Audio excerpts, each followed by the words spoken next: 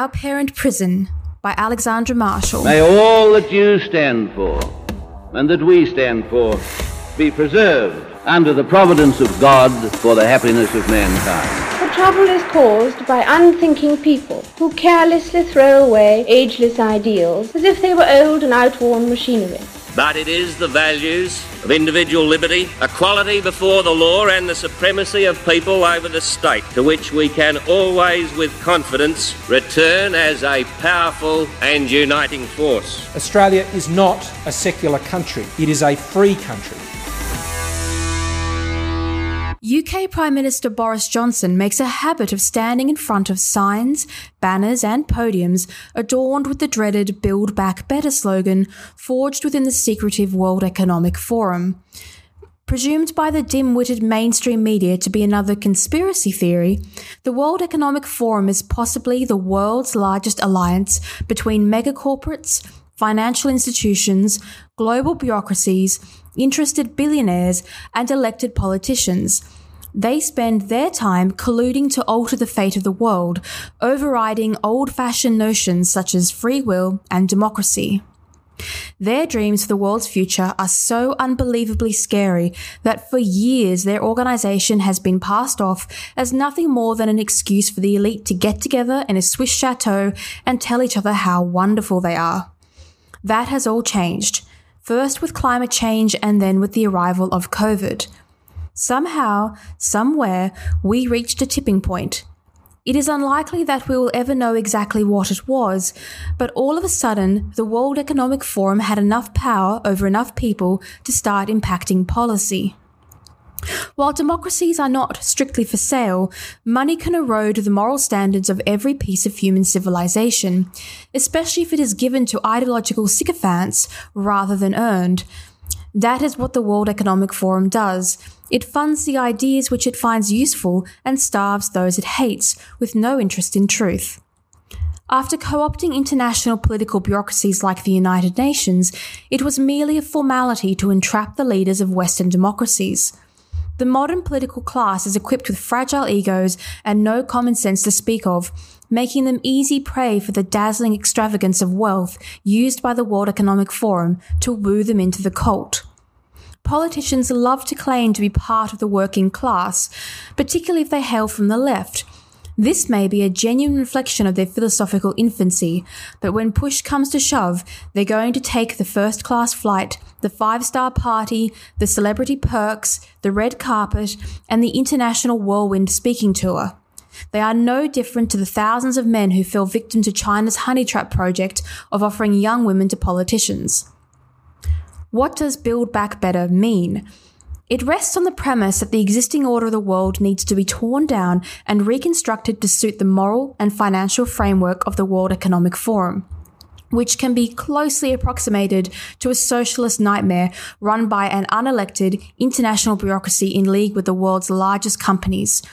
There are two primary things required to achieve this: the loss of private property, which is being achieved via the massive redistribution of wealth and annihilation of the middle-class assets, and the ruination of small private businesses.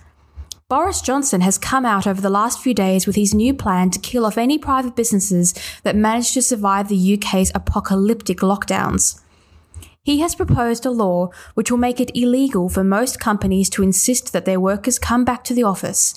It strips the basic right of an employer to decide the place of work for his employees, and instead allows people to hide away in their homes forever.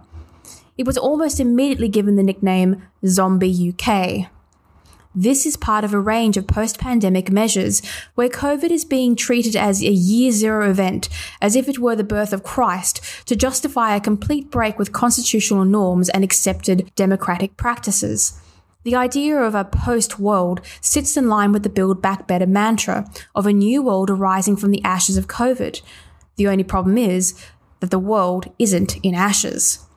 Capitalist democracies, republics and monarchies turned out to be much harder to kill than the socialists banked on. Their draconian hold over the people is slipping fast, with the initial fear-driven politics getting weaker every day as freedom rallies pop up across the world and individuals increasingly refuse to follow COVID mandates. The default right to work from home has come about because the government spent the last year using fear to initiate compliance. If a government sells terror for years, it comes as no surprise that some of the emotionally weaker members of civilization will struggle to re-enter the world. If the government was serious about getting back to normal, they'd run a counter-propaganda campaign to get people out and about. After a few weeks complaining, life would return to normal. Instead, terrified of losing votes, Johnson has found a solution that he thinks will boost his popularity while keeping the World Economic Forum happy. Allowing the nation to remain as a sheltered race of hermit crabs destroys the productivity of UK businesses right when it is crucial that they compete against the European Union, who have kept them as prisoners for decades. Hostile foreign powers must be laughing. If the UK is too frightened to go to work, they'll certainly be too scared to defend their nation against the hot conflict brewing in Asia. There's no other way to put it. Johnson is breeding a generation of sooks. What about the right of business owners to choose where their staff work? The reason we have offices is the simple reality that humans can't be trusted. Statistically speaking, we are a lazy, easily distracted, and irresponsible rabble. Offices give humans guidelines, routine, order, and emotional camaraderie with our fellow workers. The traditional working environment creates a family atmosphere within businesses, and that is something that the socialists want to break down. They need workers isolated from their bosses so they can start spinning the old narrative that your employer is your enemy. The bill calls for bosses to prove why their employees shouldn't work from home, when in reality, why should the person paying you have to prove anything? If you want to earn money, you go to where the job is. It was only a few years ago that the same people were selling us the benefits of open plan offices because interacting with staff from other departments was seen as the height of intellectual business practice. Now, they want to lock employees away in their home, completely isolated from the incidental information and training that comes from working together in an office. Destroying the working atmosphere of the UK will result in most of these jobs being shipped out to Asia, where they have no such qualms about showing up at the office. It is a recipe for economic annihilation. If we don't start thinking like the bureaucrats tearing our world apart, it will be too late to stop them manipulating our politics. We know one thing for sure. Our political leaders aren't going to help us. Cabinet Office Minister Michael Gove said, "We won't go back to the status quo." Actually, we could. The only thing stopping us are the political class.